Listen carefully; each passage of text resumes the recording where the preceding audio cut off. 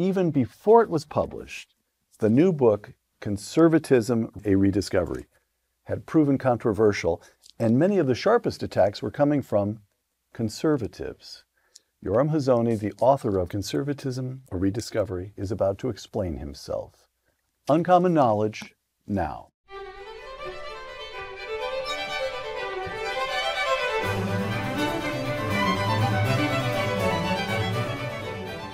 Welcome to Uncommon Knowledge. I'm Peter Robinson. Chairman of the Edmund Burke Foundation and president of the Herzl Institute, Yoram Hazony received his undergraduate degree from Princeton and his doctorate in political philosophy, not, I notice, political science, but political philosophy, from Rutgers. With the publication of his 2018 book, The Virtue of Nationalism, Dr. Hazony became one of the leading proponents of a new kind of conservatism, national conservatism. Yoram Hazony's newest book, published, as it happens, this very day. You may now order this book on Amazon. No more pre-order, order. Yoram Hazony's latest book, Conservatism, A Rediscovery. What is national conservatism? Why does conservatism need to be rediscovered? We're about to find out. Yoram, welcome. Thank you for having me. It's a pleasure. I'm about to produce two quite complicated sentences from your book, Yoram. To the extent that Anglo-American conservatism has become confused with liberalism, it has, for just this reason, become incapable of conserving anything at all. Indeed, in our day, conservatives have largely become bystanders, gaping in astonishment as the consuming fire of cultural revolution destroys everything in its path, close quote.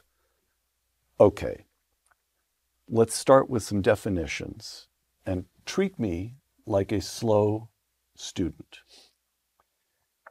And let's begin with liberalism. As you are well aware, doctorate in political philosophy, liberalism is tricky. There's 18th century and earlier liberalism, which is centered on notions of individual liberty, and by at least the mid-20th century, liberalism starts to emphasize state control and has now morphed into wokeness, progressivism, and so forth.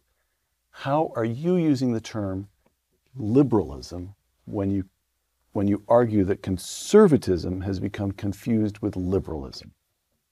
Okay, well, usually I'm referring to a particular kind of liberalism. It's Enlightenment liberalism, the liberalism that is descended from rationalist thinkers, of the 18th century. And the reason that that's important to us today is because after the Second World War, Enlightenment liberalism was embraced by elites, Washington elites, we can say American elites, British elites, and across Europe as an alternative model for how we should think about politics in Western nations. Prior to that, there had been, what you could call Christian democracy. FDR was still calling America God-fearing democracy on the eve of World War II. He used the term Christian civilization as well. Yes. So, Yoram, but this is where, again, I'm a slow student. William F. Buckley Jr. used to say that it is the job, well, he said many things, of course. He had a long career and he was very prolific, but one of the points he made a number of times was that it is the job of conservatism to conserve the founding principles. And those founders, we're talking about John Locke, that's also a form of liberalism, classical liberalism, the kind of liberalism Margaret Thatcher always used to say she was a classical liberal. How that's what you disapprove of? Or are there two different kinds of liberalisms that we really must disentangle right from the start? Let me go back to your first question, which is defining liberalism. All right, go ahead.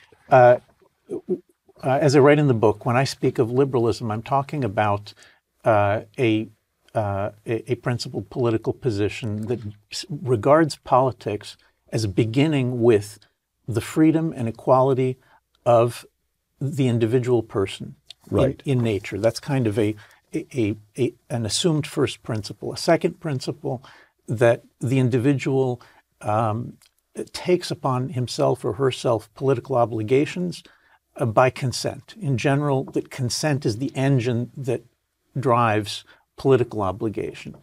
And in the third principle is that reason, that human reason is sufficiently powerful so that men and women at all times and places can come to these first principles, and on the basis of these first principles, deduce the universally appropriate form of government. And this kind of liberalism was embraced post-World War II as a kind of a solution to the horrors of the two world wars and the Holocaust in the United States and Britain and elsewhere. And that's what you're describing is French. It's Enlightenment, it's Rousseau. That's not Locke, it's certainly not Burke. So that liberalism that you just described is not the liberalism of the founders, correct? Every one of those axioms appears in the first few pages of Locke's second treatise of government. You're absolutely right that Rousseau then takes these axioms and imports them into France, but the French, when they were importing it, they believed that they were importing John Locke. And I think there's actually a good reason to think that they were right about that. But look, for the sake of, liberalism and conservatism, let's understand that whether we agree that, that Locke is a conservative or not, for the purpose of this conversation, the question is whether the conservatives, by the conservatives I mean the English common law tradition, Selden, Blackstone, Burke, you can throw in Montesquieu as a kind of into that, whether they, when they looked at this kind of liberalism, did they see that as something that they thought was a sufficient description of the political world? My argument is that they did not consider it to be a sufficient description of the political world, and that those empiricist thinkers who looked at this liberal tradition and said, holy smokes, if you adopt that alone as your description of politics, you won't understand anything. And if you try to implement it, you'll destroy the political world. Those thinkers ended up being called conservatives. And their worldview is based on, begins from a completely different place. It begins not with the free and equal individual. It begins with the nation as an inherited, the nation as a bearer of political and religious traditions, which people then receive. Now, in the case of Britain and the United States, the inherited tradition also includes all sorts of freedoms. Nevertheless, the starting place for a conservative is, what do we need to do in order for our nation to be able to persist through time? What do we need to do in order to be able to make sure that ideas, behaviors, and institutions propagate themselves from one generation to the next? Mm-hmm. And those are two very different ways of looking at politics. All right. Now, we'll come back to the founders. I'll put that one aside for a moment so we can keep going here. So what goes wrong? We have conservatism. Let's go to mid-century. And the conservatism of Barry Goldwater and Ronald Reagan and William F. Buckley Jr. is, with certain qualifications, conservatism of which you approve. Why? And then what has gone wrong with conservatism really in our lifetimes? You're younger than I am, but in your lifetime, something's gone wrong, which is why conservatism needs to be rediscovered. Yes. All right. So where does mid-century American conservatism fit in this? It's not yet confused, I think, correct? Not yet confused is a very strong way of putting it. All right. Let's say that it has its good points and its bad points. And by the way, as you know from the book, I entered the conservative movement as a college activist founding a student magazine. I read about it in very explicitly inspired by Ronald Reagan. Very at the time. Explicitly. Right. I had Ronald Reagan, "Let's Make America Great Again," on my wall that poster was on my wall in high school, and I've never deviated from my love of Reagan, so a certain part of this book is trying to explain what's the relationship between national conservatives and Reagan, but we'll get to that. So the question about the 1960s is this.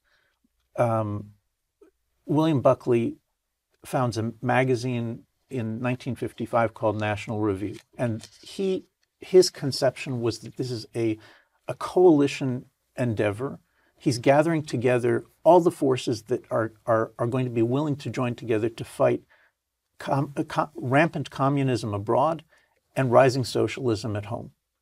And to do that, he had to bring together, in particular, two different approaches. One ended up being called libertarian, or you could say classical liberalism or true liberalism.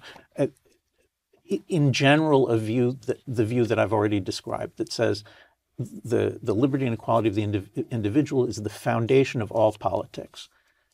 So that's individuals, writers such as Frank Meyer. Right. And at the same time, he also brings into this coalition people like Russell Kirk, who build on the Burkean common law tradition, the British inheritance, and say, look, the key to the strength and continuity of the nation is its traditions, its religious and political traditions. And may I sum that up to make sure I'm following you?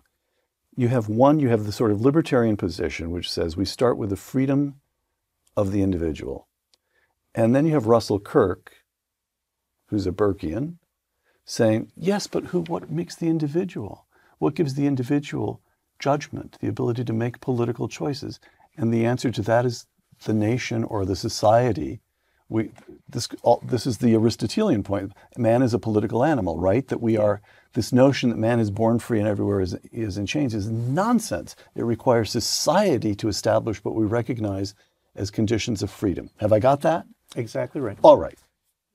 Perfect. Okay. Thank you, Professor. All right. I'll take my grade now. So fusionism is first of all a necessary alliance. Fusionism is putting these two together. Right. By the mid-1960s, Buckley's coalition, bringing together liberals and conservatives to fight Marxism and socialism, that is given the name of fusionism. Okay, or you can call it Cold War conservatism. Fusionism is the nickname that a lot of people use. Now, is it successful? You're darn right it's successful. Right.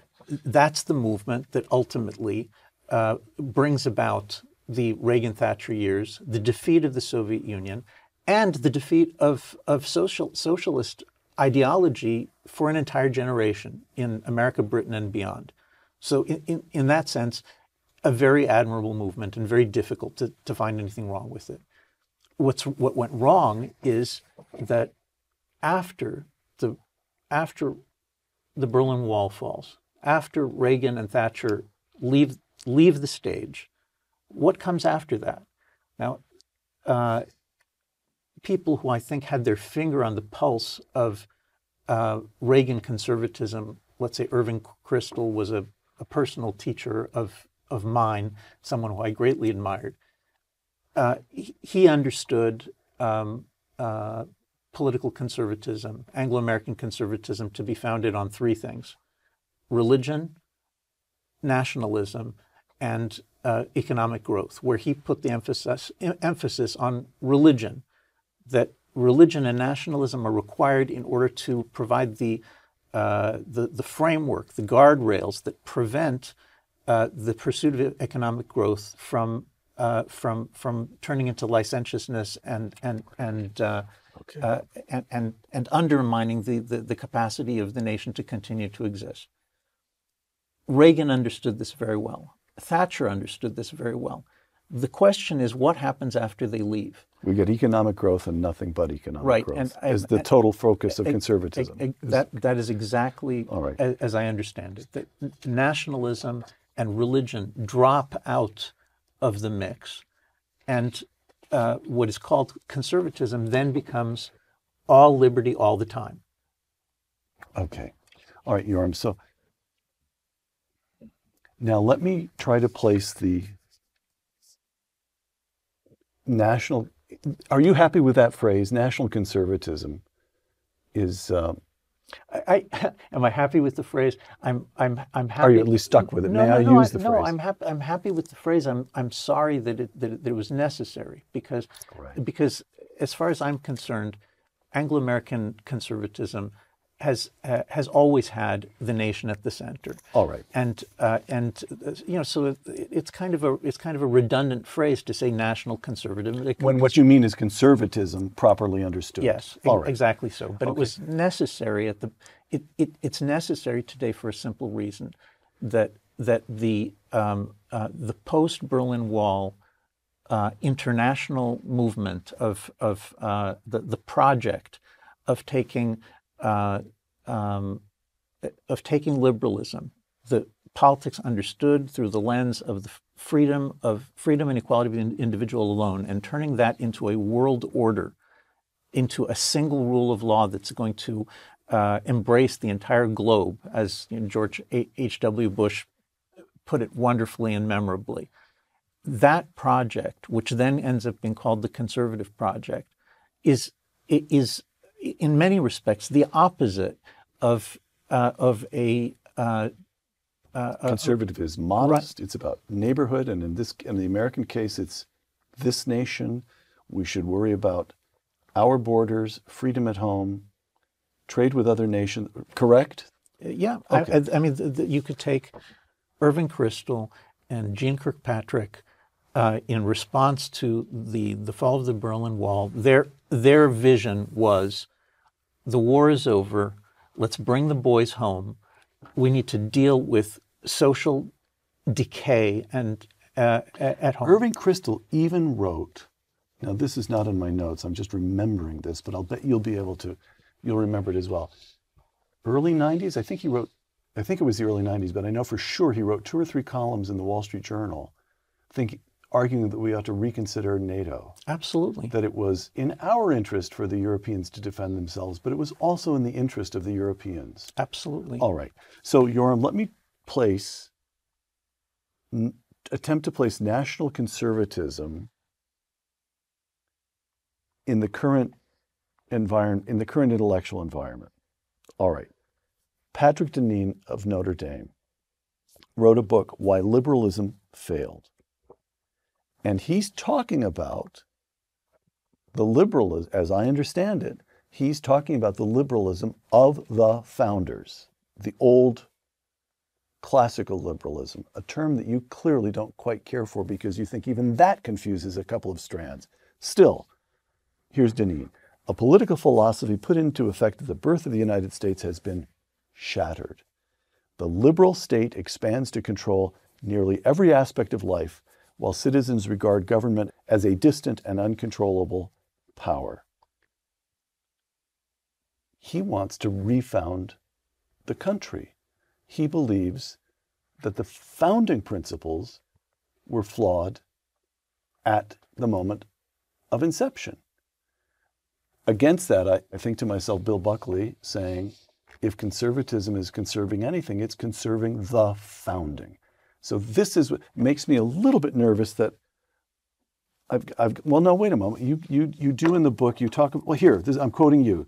The Federalist Parties, George Washington, John Adams, and Alexander Hamilton, I'm quoting from your book, were not only conservatives, but American nationalists. Yes. So you approve of at least some of the founders. The Federalist Jeffersonian opponents were not only Enlightenment liberals, but anti-nationalists, Yes. Close quote. Okay, so here's what I want to know from you, just really squarely. Do you approve of the founding of the United States of America? Yes. Well, what a relief, I have to say. Okay, so what do you say to Patrick? but go ahead. Well, absolutely. I think the American Constitution is marvelous. I think it's a wonderful inheritance, certainly among the best political constitutions that the world has ever seen. But there's an argument about why is it so good, and the view of John Adams or Hamilton or the members of their party is that what's so good about the American Constitution is that it fundamentally is the continuation of the British Constitution, which Adams says is the best constitution that there ever was in the world. The American Revolution, properly understood, was a conservative revolution. They wanted to reassert their rights as Englishmen. Yes. The radical departure was taking place in the North government under George III. Yes. They were not as distinct from the French Revolution, which was trying to reinvent the world. Absolutely. The founders wanted their rights back. Yes. Correct? Yes. All right. That's exactly so. The one twist that I would put into this is that the Constitution, what we call the Constitution of 1787, is the second American Constitution. Before that, there was a failed Constitution in 1777 that we call the Articles of the Confederation, and that 1777 Constitution created something that was untraditional, that was unlike the British experience of what government is. It was so weak that it was incapable of doing things like raising an army, paying for an army, imposing on the states the conditions of a treaty duly agreed with foreign government. Already during the Revolution, George Washington and many of his officers came to see the first American Constitution, the one that was kind of freedom all the time, that was sought maximal freedom, as a disaster that would lead America to collapse. And they began to push the idea of a united national constitution that would be modeled on the British model. All right. That's where the Constitution comes from. Most of the people at the American... A conservative revolution within the revolution. So yes, we conservatives call it a restoration. All right. That the shackles of the British Constitution were in fact broken in 1776 and 1777. They tried that for 10 or 11 years, and then there was a restoration led by Washington to bring back the most important principles of the British Constitution. This is all so far tremendously reassuring, and I'm following you. But now I'm bracing myself because I have to ask about Jefferson and the Declaration of Independence. Now, I'm going to I will engage in a preemptive capitulation, and I'm going to grant you that after the French Revolution, after 1789, Jefferson really does fall in love with that revolution too much. I mean, I can see he falls for the whole Enlightenment notion of recreating that. That's not good. But we're talking about Jefferson in 1776, and we've got that high-flown but glorious preamble, but then we've got those specific charges against George III, which ground the Declaration in they're attaching the Declaration to the notions of English common law, of specificity, of the empirical tradition. So do you approve of that Thomas Jefferson and that document? Look, the American Declaration of Independence was not intended to be read as a philosophical treatise. It's a political document which is written beautifully and achieves various aims very well. The problem is not in Jefferson's language. The problem is in later interpreters, especially after the Second World War, who take the American Declaration of Independence as being a kind of the foundation of an alternate religious framework. Instead of the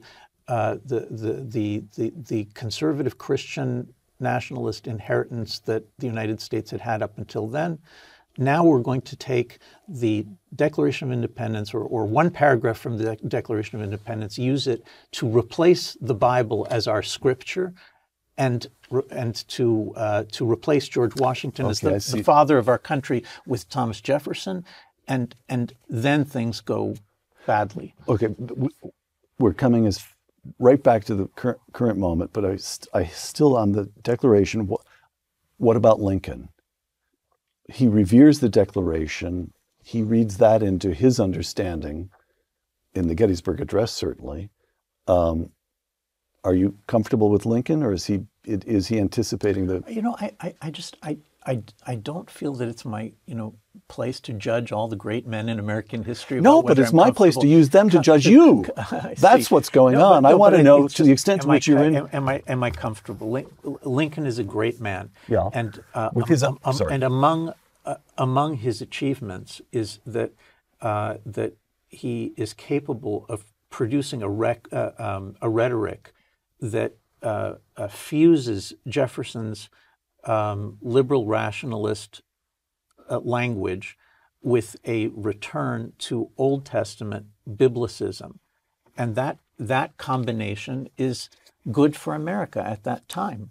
Okay. The 1940s, 50s, and 60s. You can hear the Bible in every sentence Lincoln speaks. He is a conservative nationalist, like the Federalists were. I can, there are definitely turns of phrase that I don't like, but it doesn't matter. It's irrelevant. What matters is that in the 1960s, people look back and say, you know what? We love Lincoln's, his rationalist, universalist liberalism, and we don't need his biblicism. We don't need his Old Testament. And they twist and turn him into into what they need at the time, which is an Enlightenment liberal. Okay, so another attempt to place national conservatism that you're rediscovering here in the current framework.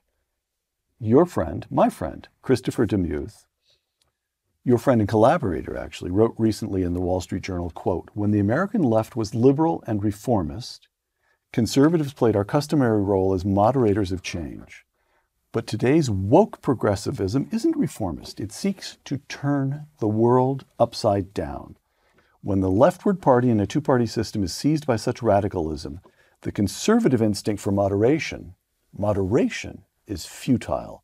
National conservatives recognize that in today's politics, the excesses are the essence. We must shift to opposing revolution," close quote. Okay, so Chris Demuth doesn't want to refound the country. He's happy with conservatism, but in the present moment, he wants conservatism to be more... Conservatism is conservatism, but from now on, no more Mr. Nice Guy. The point I'm trying to make is that it comes pretty close to being a question of temperament, of attitude, of pugnacity. You're saying more than that, though, are you not? I like what Chris is saying. What I would add is that the temperament of pugnacity and fighting is necessary in a time when you need a restoration, right? Conservatives don't. There is no single thing that is the political practice of conservation and transmission. Everything decays. Everything winds down. Every good thing in time goes through a kind of a process of weakening and growing faint, and to save it, which is here we're talking about saving a nation. To save it, what's necessary is for people in a time of decay to contemplate the appropriate means for what's called restoration. Right. And restoration is, look, it's not a counter-revolution, because our goal is not to destroy and start over. A restoration seeks to adjust the course. Maybe that adjustment needs to be very powerful, and that adjustment is based on things that used to work. So the conservative, and you read about this in Selden and his great student Burke, that the conservative is not trying to say whatever we have at any given moment is good. That would be absurd. That's brainless. The conservative, according to the Anglo-American conservative tradition, is looking to say, in a period where things have wound down, where they are decaying.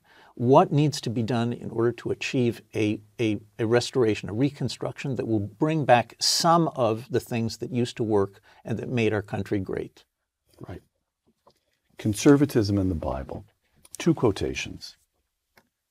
I should also say, this is not a book of political philosophy, although that's what I keep hammering on you on. And this tells, it is a book of political philosophy. It's a work of history, and it's also a personal narrative. You describe your own search, your own life as a conservative. So I commend the book as many books in one.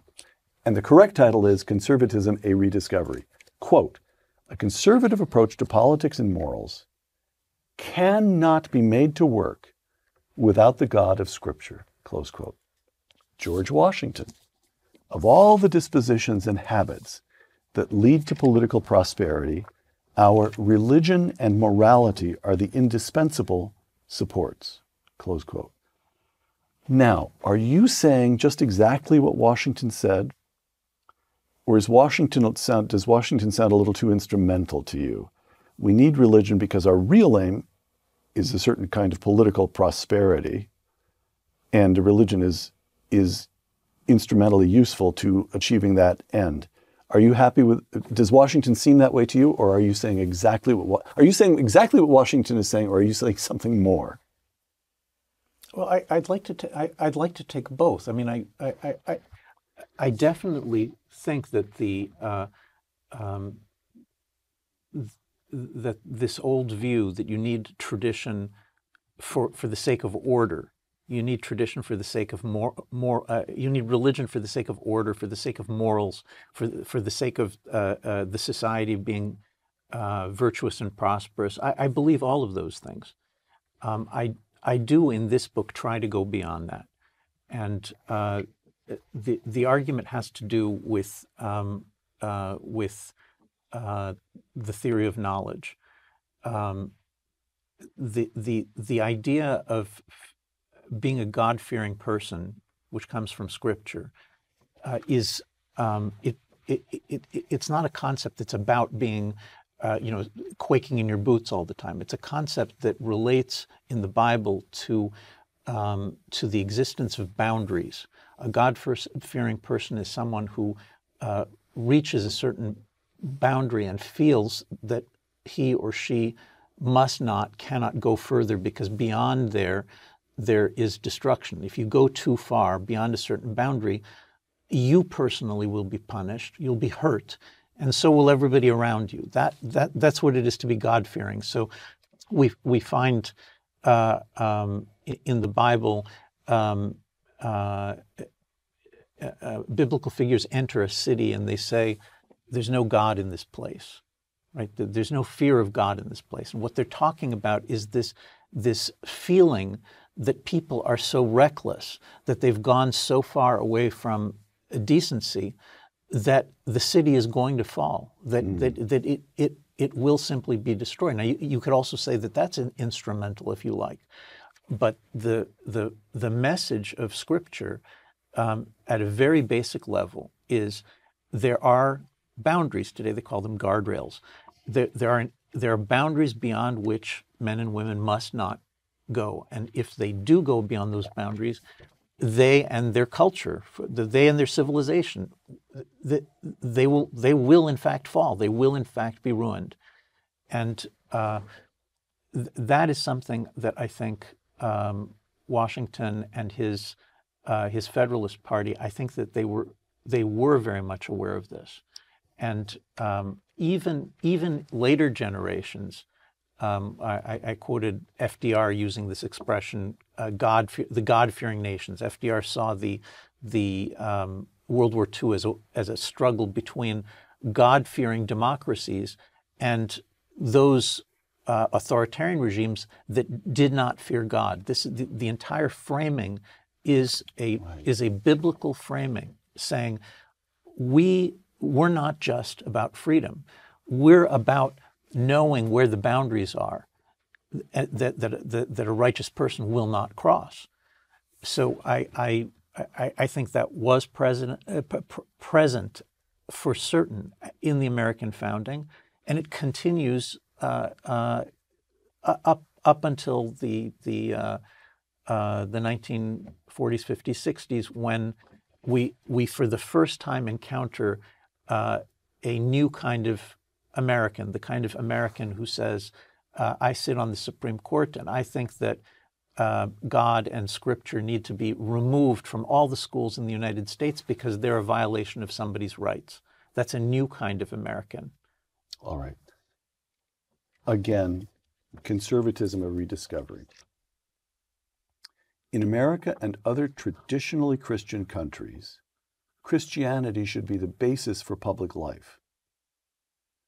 You knew when you wrote that was going to be trouble, Yoram. Provision should be made for Jews and other minorities to ensure that their traditions and way of life are not encumbered, but the liberal doctrine requiring a wall of separation between church and state, quoting from a letter that Jefferson wrote, is a product of the post-Second World War period. It should be discarded, close quote. Okay. So there are two pieces to that. Jefferson did write the letter. Right. It's in his mind. Yeah. But how does he understand it? How do Americans at the time understand it? And where does this principle get, when and how does the principle get distorted and elevated to a kind of sacrament in itself? Well, the American Constitution does not have any provision whatsoever for the disestablishment of Christianity in those states that have religious establishments. At the time, all of New England still has official state religions, and most of the rest of the 13 states have all sorts of religious provisions in their laws. Anglicanism in Virginia, Congregationalist Protestant Church in Connecticut, I forget the others, but these received state recognition and Yes. to some extent or other state support. They were Right, and so- established in that legal sense. Right, and the original American Constitution it reminds us, as in many other ways, of the British Constitution. The British have, they have a single monarch, but there's a Church of England in England, and there's a Church of Scotland in Scotland, and there's a Church of Ireland in Ireland, and each of these has its own kind of autonomy and independence according to the ways of the locals. And what the American founders have in mind is something like that, where each state is going to be able to figure out exactly how it sees the relationship between church and state. And the assumption at the time is that there is some kind of encouragement for Christianity and religion in the states. So the clause in the Constitution forbidding the establishment of a religion means that the federal government will not choose. The federal government will not interfere in the freedom of the states to establish religions according to their understanding. Got it. That's the founding concept, and it becomes it is overthrown in 1947 in the Everson decision. This is right after World War II, when the Supreme Court for the first time argues that separation of church and state is the theory of the First Amendment, and then applies through the 14th Amendment, imposes it on all of the states in the United States. That should sound familiar, because that's the template that then is used to dismantle American federalism in case after case over and over again. Right. But it all begins with the Supreme Court looking at things like in the McCulloch case in 1948, we're talking about Chicago public schools have a program that allows Catholic priests, Protestant ministers, and rabbis to come into the schools and to teach religion in the school system, where the kids get to choose whether they want to study with a Catholic or a Protestant or a Jew. And that, to me seems like, a very, very reasonable accommodation to different kinds of religion. That gets struck down as unconstitutional in 1948 on the theory that America is for separation of church and state. Which is historically inaccurate. Which is historically inaccurate. But we have to understand what's happening. What's happening is that there is, in fact, a new political theory which later gets to be called liberal democracy, a democracy whose ideology is liberalism. And that new ideology is what it is that we're arguing about. Whether there wasn't something valuable, wise, and important that was thrown out, which has then led us to our current impasse, where we're worried for the future of the country. All right. Now, when you say Christianity as the basis for public life, I mean, all kinds of things. Well, what does this mean? Prayer in school? How would the country look different if Christianity were restored as the basis for public life? And of course, I begin thinking, well, wait a minute. Christianity has itself, a Christian consensus, a Christian moral consensus, has fallen apart in the last at least quarter century or so. So I drove past an Episcopal church this morning that was flying the rainbow flag. Some Christian churches support gay marriage, others oppose it. Some say abortion, it's up to you, figure it out on your own. Others say no, it's wrong in almost all circumstances. So you get the point. Yeah. So how can you say the obvious point that you're going to get an almost allergic reaction from the secularists when you say Christianity should be the basis for public life. But even for a sympathetic Christian, I'm thinking, what quite does Yoram mean here? Well, look, I can't tell you precisely what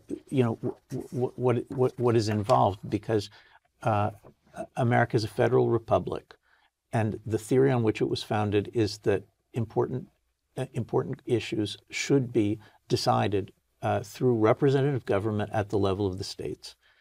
And the step that I'm proposing, I don't in any, I'm not, This is not a political agenda exactly. It's an intellectual.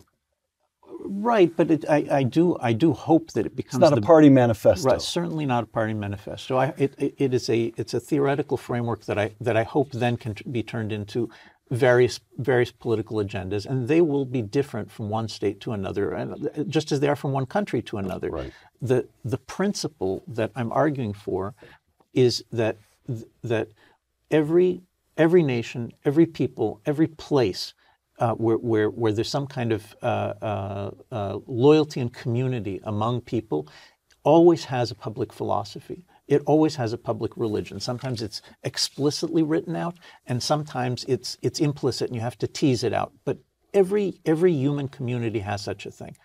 And when we stand today, post 2020, and we've seen the post-war liberal consensus, the hegemony of liberal ideas destroyed, so that we have this woke neo-Marxism, which is pushing forward and attempting to establish itself as the new political philosophy, the new framework.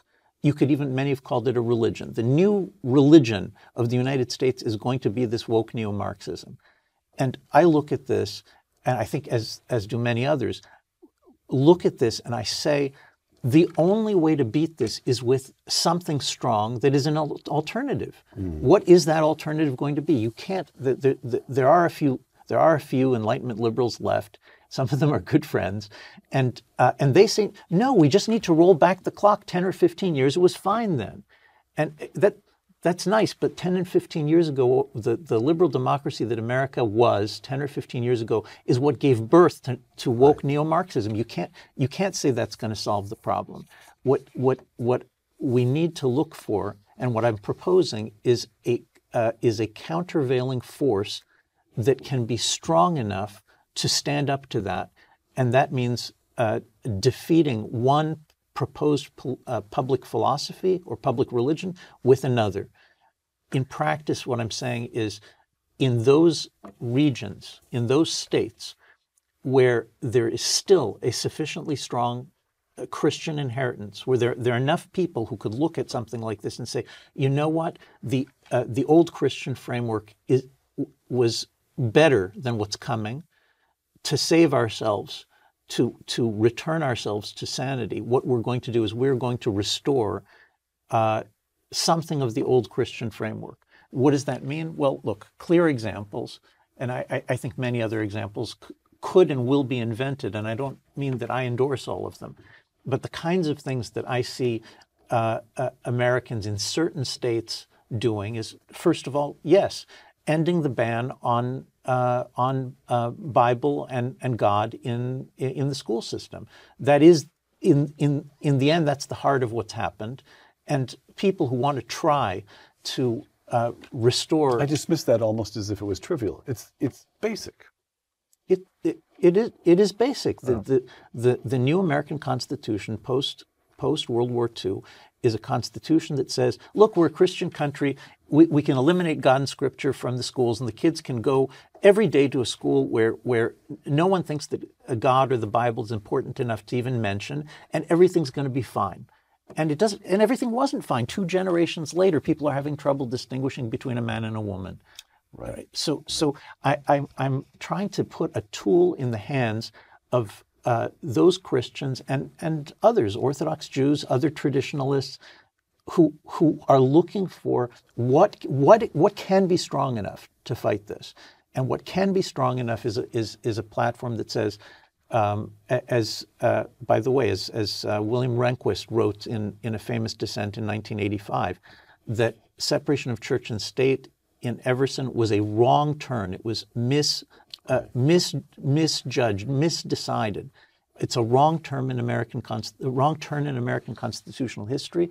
The thing to do now is to put it back in the states and allow those states that have Christian majorities to establish some kind of Christianity. Now, we talked about the possibility of God and Scripture returning to the schools. I think that this has implications for all sorts of other things. It could be pornography. It could be what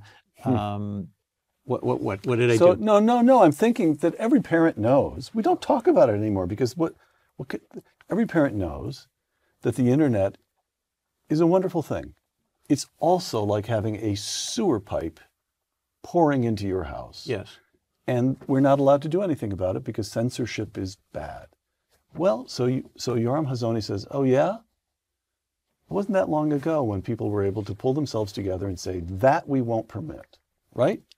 Right. Look, okay. Irving Kristol, my friend, mentor, and hero, Irving Kristol, one of the most famous and best essays that he ever wrote was supporting censorship of obscenity, what used to be called public decency laws.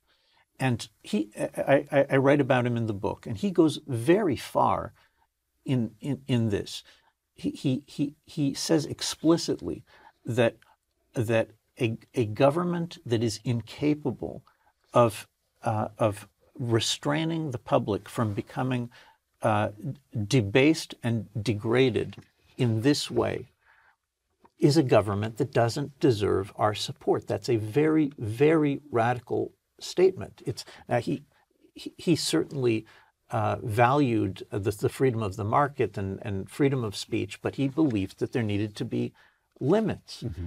And where he reaches the limit, where you get to see Irving Kristol as a thinker who clearly sees that there is a biblical and Christian foundation to America, you get to it at that point where he says that there is no issue. He says there's no problem with pornography. It must be censored. Yes. Okay, so I can see. Let me take you. Now, this is frustrating because we've got a great big book here and a great big mind there, and this is television. We've got to kind of compress things. Okay. So that's, you've touched on the way the country would be different if we had this kind of restoration. Immigration. Let me ask you about 2 more, and I'll just state them both right now so that you can give us sort of succinct, because I want to move on to 1 or 2 other topics. Immigration and foreign policy, in particular Ukraine. And Yoram Hazony says, now wait a moment. If you're a nation, for sure you get to control your borders. So that's just obvious, right? Or wrong? Well, it's obvious to me. It's obvious to nationalists. The problem is that if you think in liberal terms, I mean exclusively liberal terms, and you say, look, all human beings are equal. All human beings are equal, are perfectly free and perfectly equal. So on the What basis, right have you got to right. keep them out of Texas? What right for do you example? what do you have to keep to establish a border at all, much less to use violence in order to prevent them from crossing?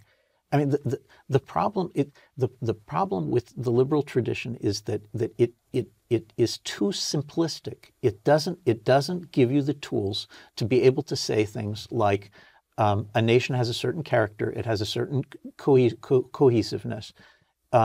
Immigration can be extremely useful, but only under circumstances in which the immigrant population is willing to assimilate, wants to be a part of the country, and is small enough so that in practice that's possible.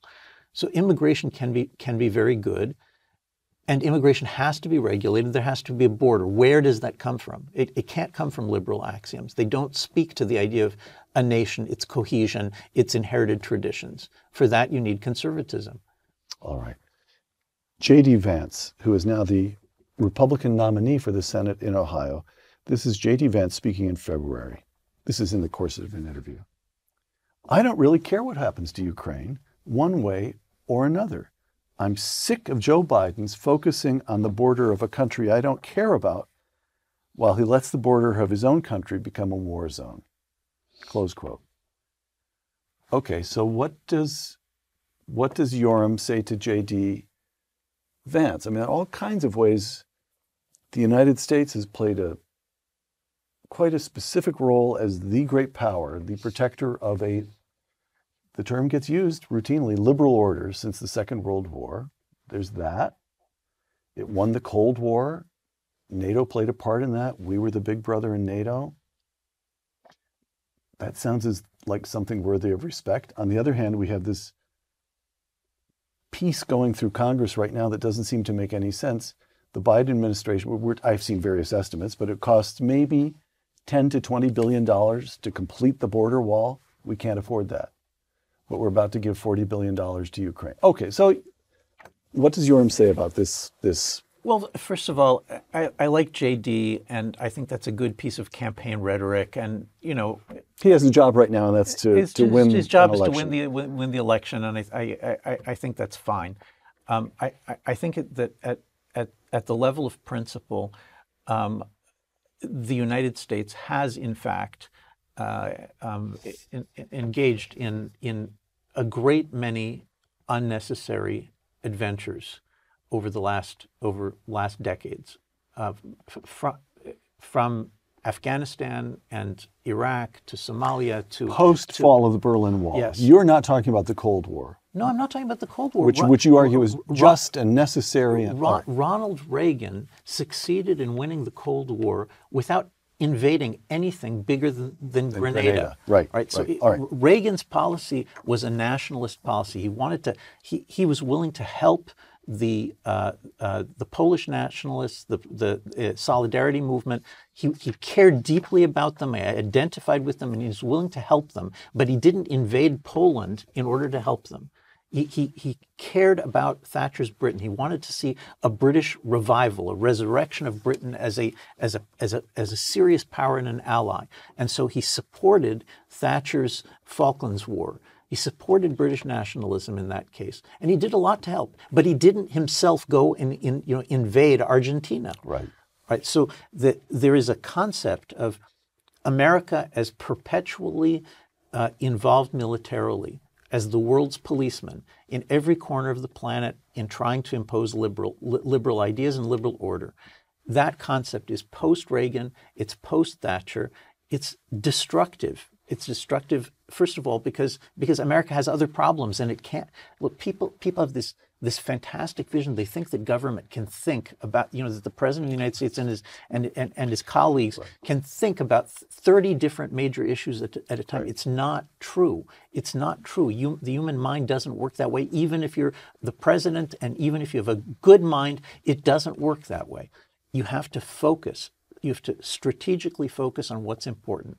And what is important in America right now, in my opinion, is two things. Number one is taking those steps that are necessary to to heal a fragmenting and disintegrating society, a society that is on the road to dissolution and, God forbid, even civil war, because internal hatred and division, justified by all sorts of important things, is a real threat to the country. And the second thing that American presidents should be thinking about is the threat from China. And China is a real rival, it's a real adversary, and all of us are going to be very sorry if China ends up running the world for the next century. Focusing on China means that the United States has to tell its European allies, and this is the same thing that that I said in Brussels at the European National Conservatism Conference a few weeks ago.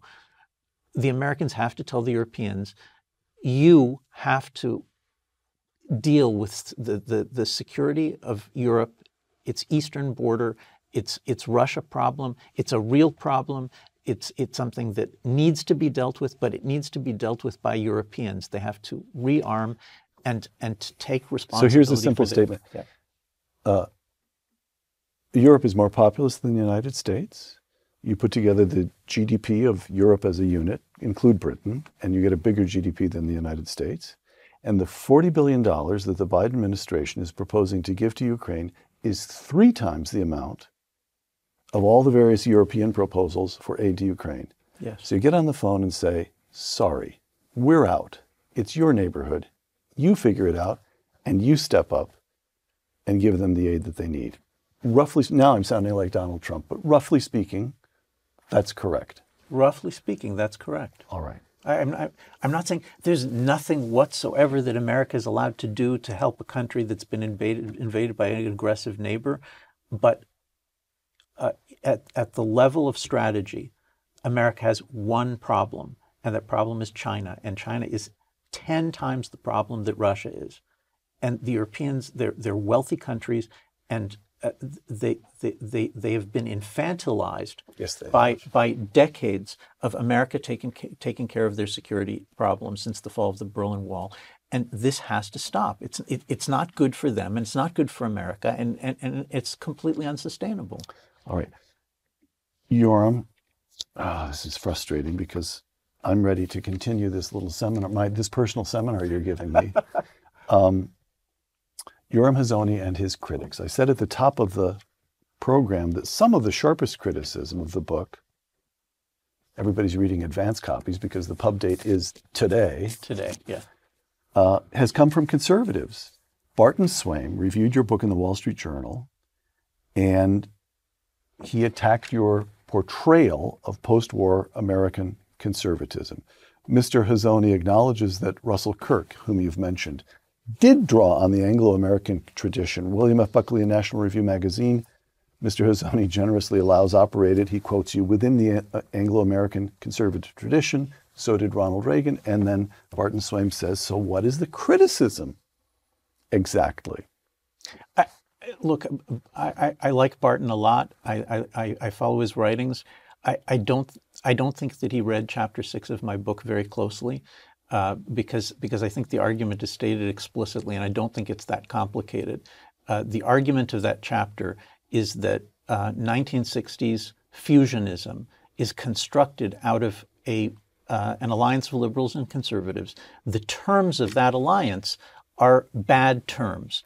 Why? Because fusionism is a public liberalism fused to a private conservatism. It's a theory that says, how should public life be governed? The liberals are right. The government should stay out of everything to the extent that it's humanly possible. And as far as transmission and conservation of the nation to future generations, passing the inheritance along, that's a matter for private citizens to think about. And we tried that. We did it for 2 generations, and it doesn't work. It failed. That fusionism is in fact what cleared the boards to allow woke neo-Marxism to demolish the liberal institutions of the United States and Britain. And so we have to reconsider the terms of the alliance between conservatives and liberals, and I think it's very clear. The new terms have to be a public conservatism, a public traditionalism in those states, in those places where there's a majority that will support it. The public sphere has to support parents and congregations in the work of transmission. But by the way, apart from anything else, you've said it several times here, but I just want to highlight it. This means a very explicit reassertion of federalism. Yes. You want the states to take a much bigger role. Yes, and that's because I want to reinvigorate democracy, right. Because the idea that the bureaucracy plus the Supreme Court, that they are the rulers determining the character of the United States, it's been tried. It doesn't work. All right. One of your other conservative critics, although he's also a friend of yours, Matt Continenti, writing again in the Wall Street Journal, at the recent National Conservatism Conference, he's referring to your 2021 conference in Orlando. At the recent conference, speakers proposed a government-directed industrial policy and held up Hungary as some sort of model for America. I'll take my conservatism without modification, constitutionalist, market-oriented, and unapologetically American, close quote. Okay, so I included that because one of the big attacks, Matt's a friend of yours. I'm sure we can stipulate all of that right now. Right. Nobody's sharpening a dagger to go after Matt. Definitely but he tosses in there. He held up Hungary at the conference. Hungary was held up as some sort of model. And this is one of the principal avenues of attack on you, on national conservatism, and it's just starting, on conservatism, a rediscovery, that you are trying to sneak into the sunny, distinctively American conservatism, a much darker, much more state-centric European conservatism. Look, I don't know exactly what Matt was referring to, but the broader claim that national conservatism is European in character, I think it just makes no sense. I mean, it is Edmund Burke and the common law tradition is not European. It's English. It is a central part of the British inheritance of America, and it's true that conservative common law tradition is not the only part of the British inheritance. There's also Hobbes and Locke and Paine and the rationalist liberal tradition. Both of those things exist side by side in tension with one another in the American inheritance. But I'm sorry, I think it's just frankly preposterous to claim that if somebody is relying on Burke or Selden or any of these great English thinkers, that's European, whereas relying on John Locke is not European, because Locke somehow is the consummate American, whereas Burke is not. This is just rhetoric. It's hot air. It's not real. There's a real argument between the traditionalists and the rationalist liberals. Let's have the argument instead of all this innuendo. Okay, a couple of final questions here. Again, Conservatism: A Rediscovery is not a book of, it's not just a book of political philosophy, and there's a very moving, fascinating and moving personal narrative here about, among other things, your time as an undergraduate at Princeton, and how you were inspired by the example of Ronald Reagan. I would like to play a clip of Reagan and hear which bits you approve of, and which bits. Just let's play this, and I want your commentary. This is a couple of minutes. In a speech I gave 25 years ago, I told a story that I think bears repeating. Two friends of mine were talking to a refugee from communist Cuba. He had escaped from Castro. And as he told his story of his horrible experiences, one of my friends turned to the other and said, "We don't know how lucky we are." And the Cuban stopped and said, "How lucky you are. I had some place to escape to." Well, no, America's freedom does not belong to just one nation. We're custodians of freedom for the world. And since this is the last speech that I will give as president, I think it's fitting to leave one final thought. An observation about a country which I love. It was stated best in a letter I received not long ago. A man wrote me and said, You can go to live in France, but you cannot become a Frenchman. You can go to live in Germany or Turkey or Japan, but you cannot become a German, a Turk, or Japanese. But anyone from any corner of the earth can come to live in America and become an American. Yes, the torch of Lady Liberty symbolizes our freedom and represents our heritage, the compact with our parents, our grandparents, and our ancestors. Okay, there you've got this internationalist strain. Yeah. We are custodians of freedom for the world. Yeah. But at the same time, he's grounding it in a compact with our parents, our grandparents, and our ancestors. Do you approve of this? You know, I think I should say again, there are things that are appropriate for the Civil War, you know, for Lincoln to say Right. in the midst of the Civil War. And there are things that are appropriate to say in the midst of the struggle against the Soviet Union. And those things are, they contain truth, but they don't contain the entire truth. All right. Right. And for sure, I mean, I remember growing up then. I remember the context of America and its European allies leading an actual struggle being fought all over the globe in order to prevent the Soviet Union from establishing its tyranny on the world. Today, we look at Russia. Russia's doesn't seem like that kind of a threat, and we don't remember what it was like. We don't remember what that struggle was like and what it was about. And I simply have no words, no feelings of dissent from Reagan or Thatcher leading that struggle and ending it and bringing it to a conclusion. All right. What I do think is that the simplistic post-Reagan view that says, oh, Reagan was speaking about being custodians of the world, therefore we owe $40 billion to right, Ukraine. We're the world's policemen. Right. People literally, friends of ours, literally spoke in terms of the United States should garrison its soldiers all over the world, and in the United States, the Europeans can decide what the right ideas are, and then the Americans will kind of implement it with the muscle. That entire post-Reagan picture is a distortion, and I reject it. Yoram, last question. You live in Israel now. Why do you care so intensely about conservatism here? Why does the United States of America matter?